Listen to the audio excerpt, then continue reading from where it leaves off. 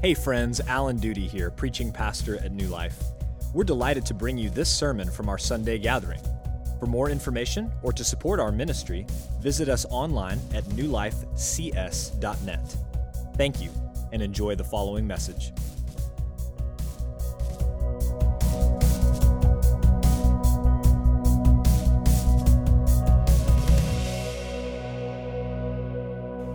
Kendra and I have been watching Victoria, the masterpiece theater series from the BBC over the last few months, and there is so much to love about that great television series. The costumes, the settings, certainly the dialogue.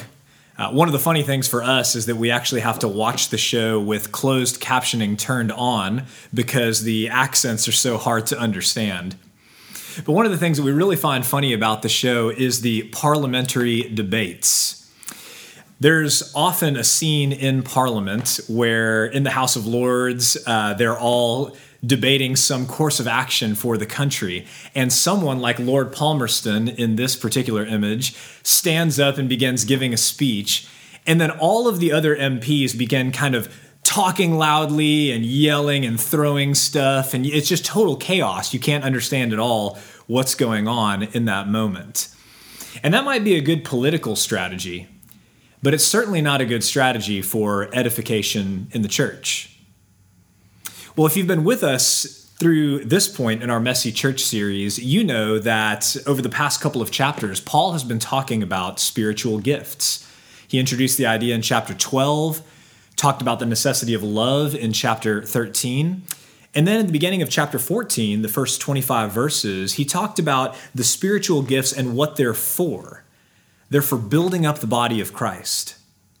Well, today he's going to build on that theme in verses 26 through 40. And what Paul is going to do is he's going to show us how to apply the spiritual gifts within the context of corporate worship. There's going to be a great deal of application to the Corinthian church, of course, but there's going to be a great deal of application for us in the church today as well. What we're going to learn this morning is that decent, orderly worship honors God and edifies the church. Let's begin then here in verse 26 where Paul does. He asks this question, "What then, brothers? When you come together, each one has a hymn, a lesson, a revelation, a tongue, or an interpretation. Let all things be done for building up." Paul seems to be implying that every member of the church wanted to use his or her gifts publicly in the corporate worship service. And no doubt many of these people really wanted to use their gifts to build up the church. But there's also little doubt that some of them had selfish motives. And so for the 8th time in chapter 14, Paul writes these words, "Let all things be done for building up." Building up the church has to be the motivation and the goal for using our spiritual gifts at any time, but especially in the corporate worship of the church. So in verse 27, Paul moves to specific application that is aimed at helping the Corinthians use their spiritual gifts to do just that, to build up the church. So let's start with Paul's instructions on tongues in verses 27 and 28. I want you to notice a few things. First of all, Paul begins with if. He says, if any speak in a tongue. He's teaching that tongues can be a part of the corporate worship service, but they don't have to be, if anyone speaks in a tongue. Second, I want you to notice that Paul puts a limit on the number of people who can speak in tongues during corporate worship. He says that there should be 2 or at most 3. Now that's very significant because tongues are often presented as uncontrollable phenomena. The Holy Spirit takes over and you have no control over when the speaking begins or when it ends. But the Apostle Paul, who is being inspired by the same Holy Spirit to pen these words, is saying that's not true. Instead, he's saying that the gift of speaking in tongues, of speaking in these unlearned foreign languages, is given by the Holy Spirit, but that gift is under the control of the believer. And that means that if you're in corporate worship and one or two other people have already spoken in tongues before you, then you need to receive that as evidence that God intends to edify the church in some other way. The use of any spiritual gift must not dominate the time of gathered worship. The third thing I want you to notice is that two or three prophets, or two or three people who speak in tongues rather, they must take turns, and someone must be there to interpret if they're going to have tongues spoken in the corporate worship service. And why is that? Well, it's because if they're all speaking at once, or if the languages aren't interpreted, well, then the rest of the church can't understand what's being said. And if the rest of the church can't understand what's being said, then they can't be built up, which of course is the whole point of the spiritual gifts. But unless we think that Paul is singling out tongues, he also has instructions for prophets in verses 29 through 33. And I want you to notice in this section of Scripture that he has almost the exact same instructions for prophets as he did for those who are speaking in tongues. He says that 2 or at most 3 may prophesy, same number. He says they need to speak one at a time, so they can't be talking on top of each other, just like the tongue speakers. I want you to see that they can't claim to have no choice but to speak, as Paul says in verse 32, the spirits of prophets are subject to prophets. The big difference that we see in this section is in verse 29. And in verse 29, we see that others in the church are to weigh what is said. They're to weigh what is said. What does Paul mean by that? Well, the Greek word translated weigh could be defined in this way: to make a judgment on the basis of careful and detailed information. To make a judgment on the basis of careful and detailed information. So take a look at these 2 scriptural commands on your screen. 1 Thessalonians 5, 20 and 21. Do not despise prophecies, but test everything. Hold fast what is good. Look at 1 John chapter 4, verse 1. Beloved, do not believe every spirit, but test the spirits to see whether they are from God. For many false prophets have gone out into the world.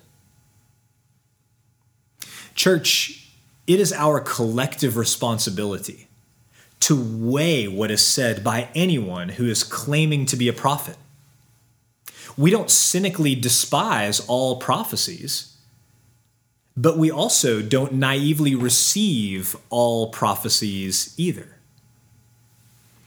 Last week, we defined prophecy as speaking the word of God or delivering the word of God to the people of God.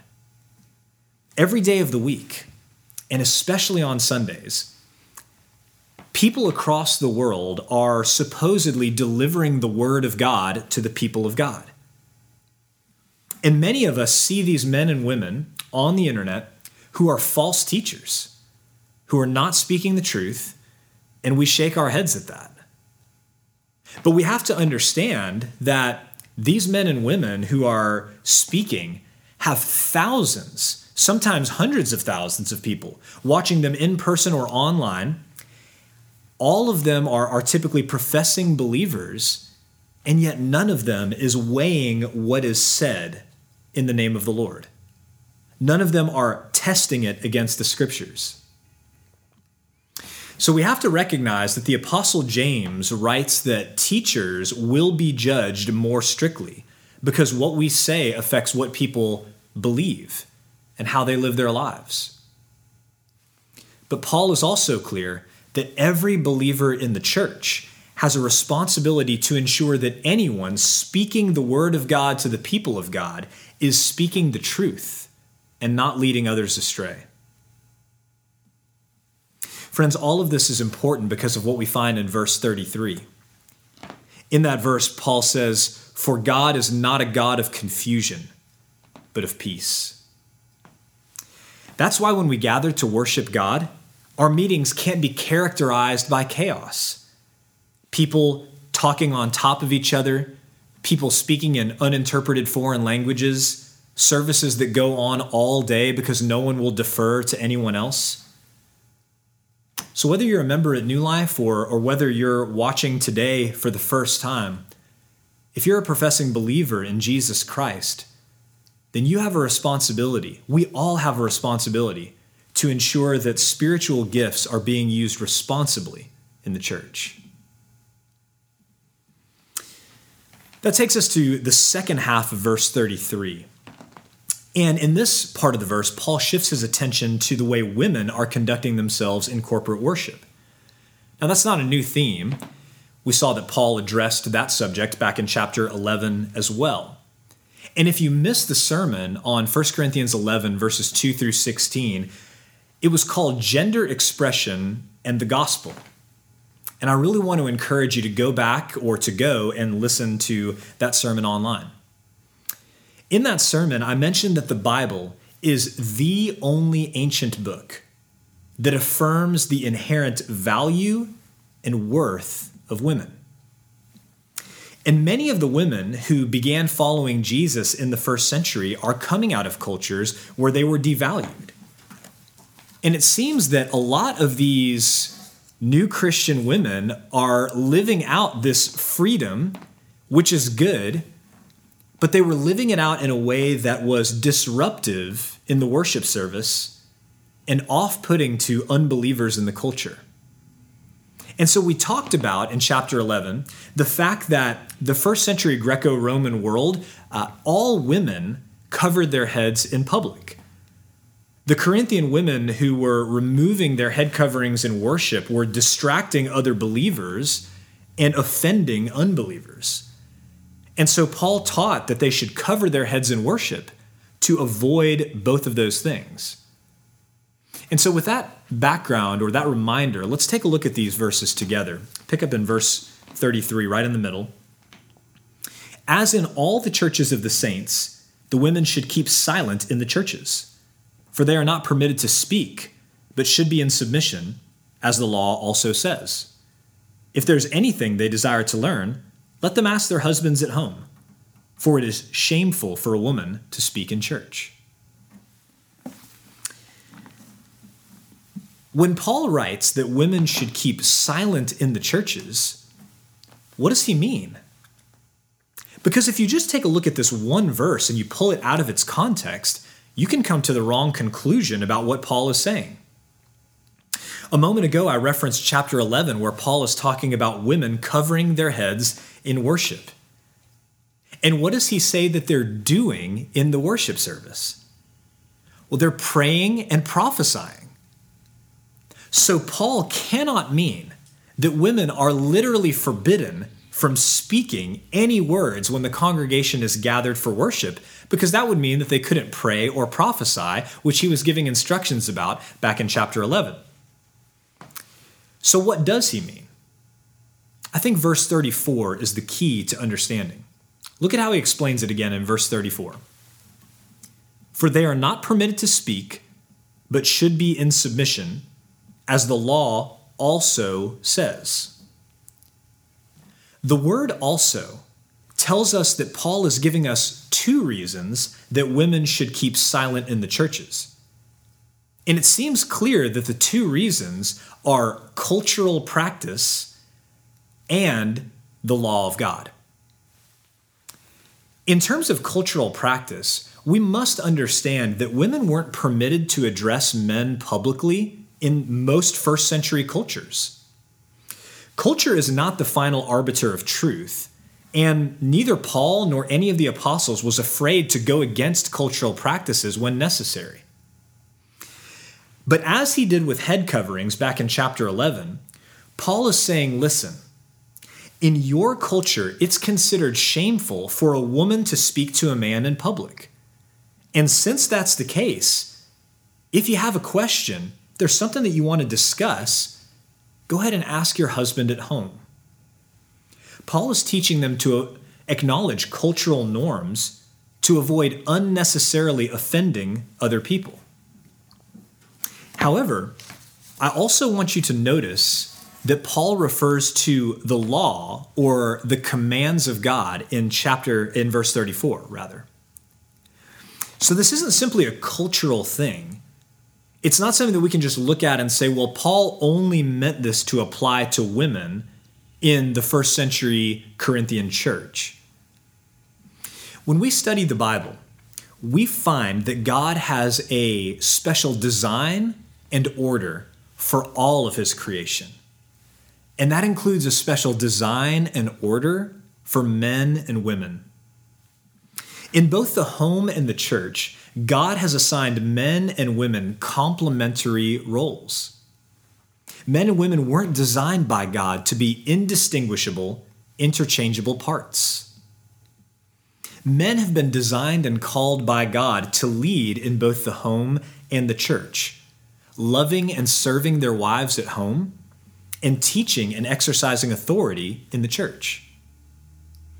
And women have been designed and called by God to help their husbands by using their gifts and their talents in the home, and by utilizing their spiritual gifts under the authority of called, qualified, godly elders to bless the rest of the members of the church and the community at large. So when Paul writes that women are to keep silent in the churches, he is referring to the cultural practice of the day. But at a deeper level, he's referring to God's unchanging law, the way that he created men and women in his image and likeness with equal worth and value, but also with distinct roles in the home and the church. So he's saying that if a woman has a question or wants to discuss anything, she should ask her husband at home, because doing this demonstrates submission, first and foremost to God and his word and the way that he designed the world, and then secondarily to the elders of the church and to her own husband. This preserves order in the church so that everyone can be built up when the church comes together to worship God. That takes us to verse 36, where Paul returns to a theme that he hasn't revisited in several chapters, but he's going to come back to now. And that theme is authority. In verse 36, he asks them rhetorically and maybe a bit sarcastically as well, if the word of God came from them, or if they were the only ones that it had reached. You see, what Paul is doing is he wants them to acknowledge that they didn't write the word of God, and that they didn't deliver the word of God, and that they weren't the only church on earth. Their behavior during worship was disorderly, and it was confusing to both believers and to unbelievers. So they needed to acknowledge that. They needed to submit to God's word, which was spoken and delivered through the apostles like Paul, who first brought the message of the gospel to them. And lest anyone claimed that they were speaking for God and therefore trumping the commands of Paul or the other apostles, Paul says in verse 37 that any true prophet, any truly spiritual person would acknowledge that what Paul is writing is a command from the Lord. Paul was aware that he wasn't merely sharing his own opinions, his own views, when he was writing this letter. Carried along and inspired by the Holy Spirit, Paul was writing the Word of God, and he knew it. You may remember that Paul defended his apostleship back in chapter 9. He noted that he himself saw and spoke with the risen Christ, and that the Corinthians were the seal or the proof of his apostleship in the Lord. But some proud Corinthians refused to recognize Paul's authority as an apostle. What he's saying is that if they refuse to recognize his authority, they themselves would not be recognized as spiritual people or as true prophets, because they would be contradicting God's message through Paul, the apostle. Friends, today there are many professing believers who disregard Paul's writing in the New Testament, saying that his words are no longer authoritative for us. Others will say that we have new revelation from God that trumps what Paul and the other writers have said 2,000 years ago. But friends, Paul claimed to be writing the very commands of God. More than that, his ministry was affirmed by the original disciples of Jesus, by his miraculous life, by his holiness and his obedience, and by his willingness to lay down not just his freedom, but his life for the message of the gospel. No one, not in the first century and not in the 21st century, can claim to be a Christian prophet or even a spiritual person and deny Paul's teaching with their words or their lifestyle. We affirm the teaching of the Bible here at New Life, not because we're traditionalists who are stuck in the past, but because we genuinely believe the Bible's authors were writing the very Word of God. It was true and relevant then, and it's true and relevant today as well. Take a look at 2 Peter chapter 1, verse 21. For no prophecy was ever produced by the will of man, but men spoke from God as they were carried along by the Holy Spirit. Paul is going to conclude now in verses 39 and 40, and that's where we'll land the sermon as well. These two verses neatly summarize his teaching. Look at what he writes. So, my brothers, earnestly desire to prophesy, and do not forbid speaking in tongues, but all things should be done decently and in order. Mark Dever said it very well. Take a look at this quote. There is nothing inherently disorderly in desiring spiritual gifts, and there is nothing undesirable about expressing them in an orderly fashion. Passion and order can and should go together in our assembly in order to communicate the truth about God. In every worship service, what we do and the way we do it is telling everyone who is watching and participating something about God. It's either telling the truth about God or it isn't. It's either allowing his word to be heard and understood or it isn't. So when we plan our worship services, we want everything to be done decently and in order, which also happens to be me and Pastor Cody's favorite verse in the Bible. To do things decently is to obey God's commands about worship and to avoid offending anyone with the methods that we choose to use in our worship, many of which are simply culturally conditioned. And to do things in an orderly manner is to do them in a way that isn't chaotic, confusing, or distracting. Decency and order in worship are important for two main reasons. First, decency and order are important because God alone can tell us how to worship him in an acceptable way. God's creatures don't get to decide what is acceptable or unacceptable in worship, no matter what kinds of justifications are offered. Some churches make worship all about their members, what kind of music they like, the kind and the length of the sermons, what people need to wear when they come to worship. And other churches make worship all about non-Christians. What do we have to do to get them in the doors? What will be entertaining and interesting enough to keep them here so they don't go to the church down the street? But the problem with either one of these approaches is that it makes worship all about people instead of about God. God is the object of our worship, and when we gather to worship him on his terms.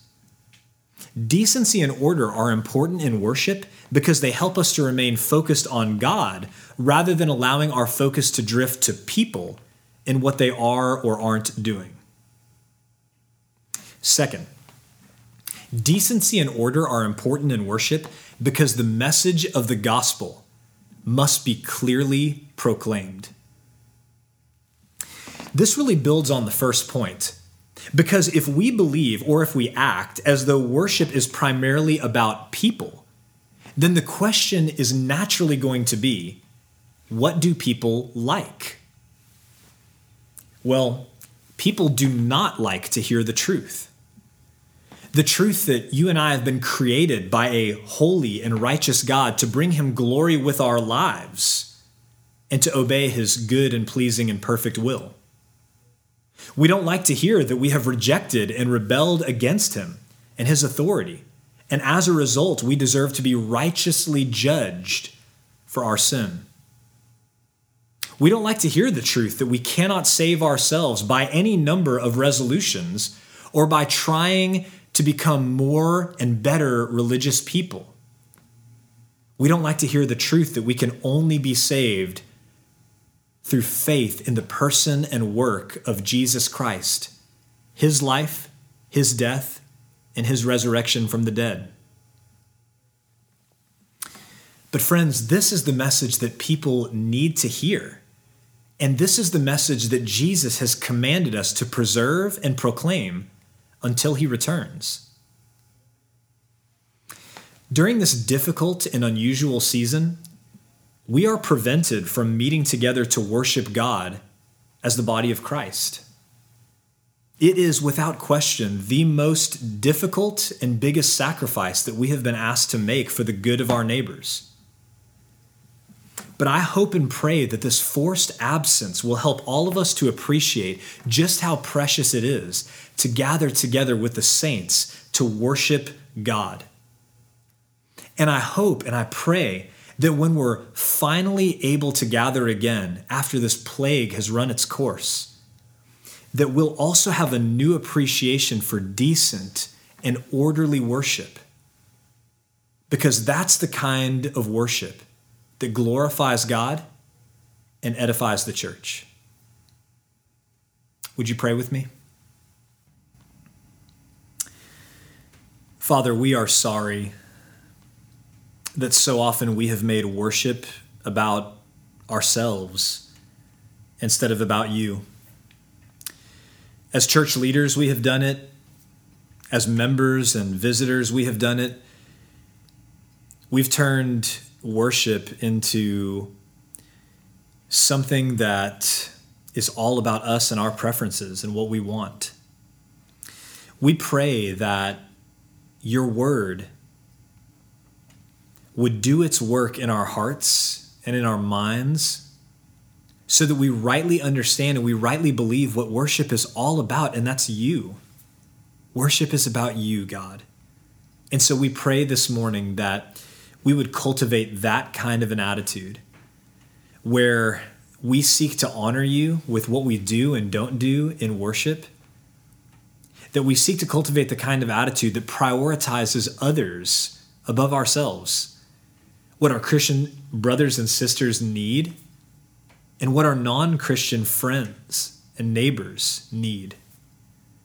God, we thank you for your word, and we pray that we would internalize it and apply it and live it out.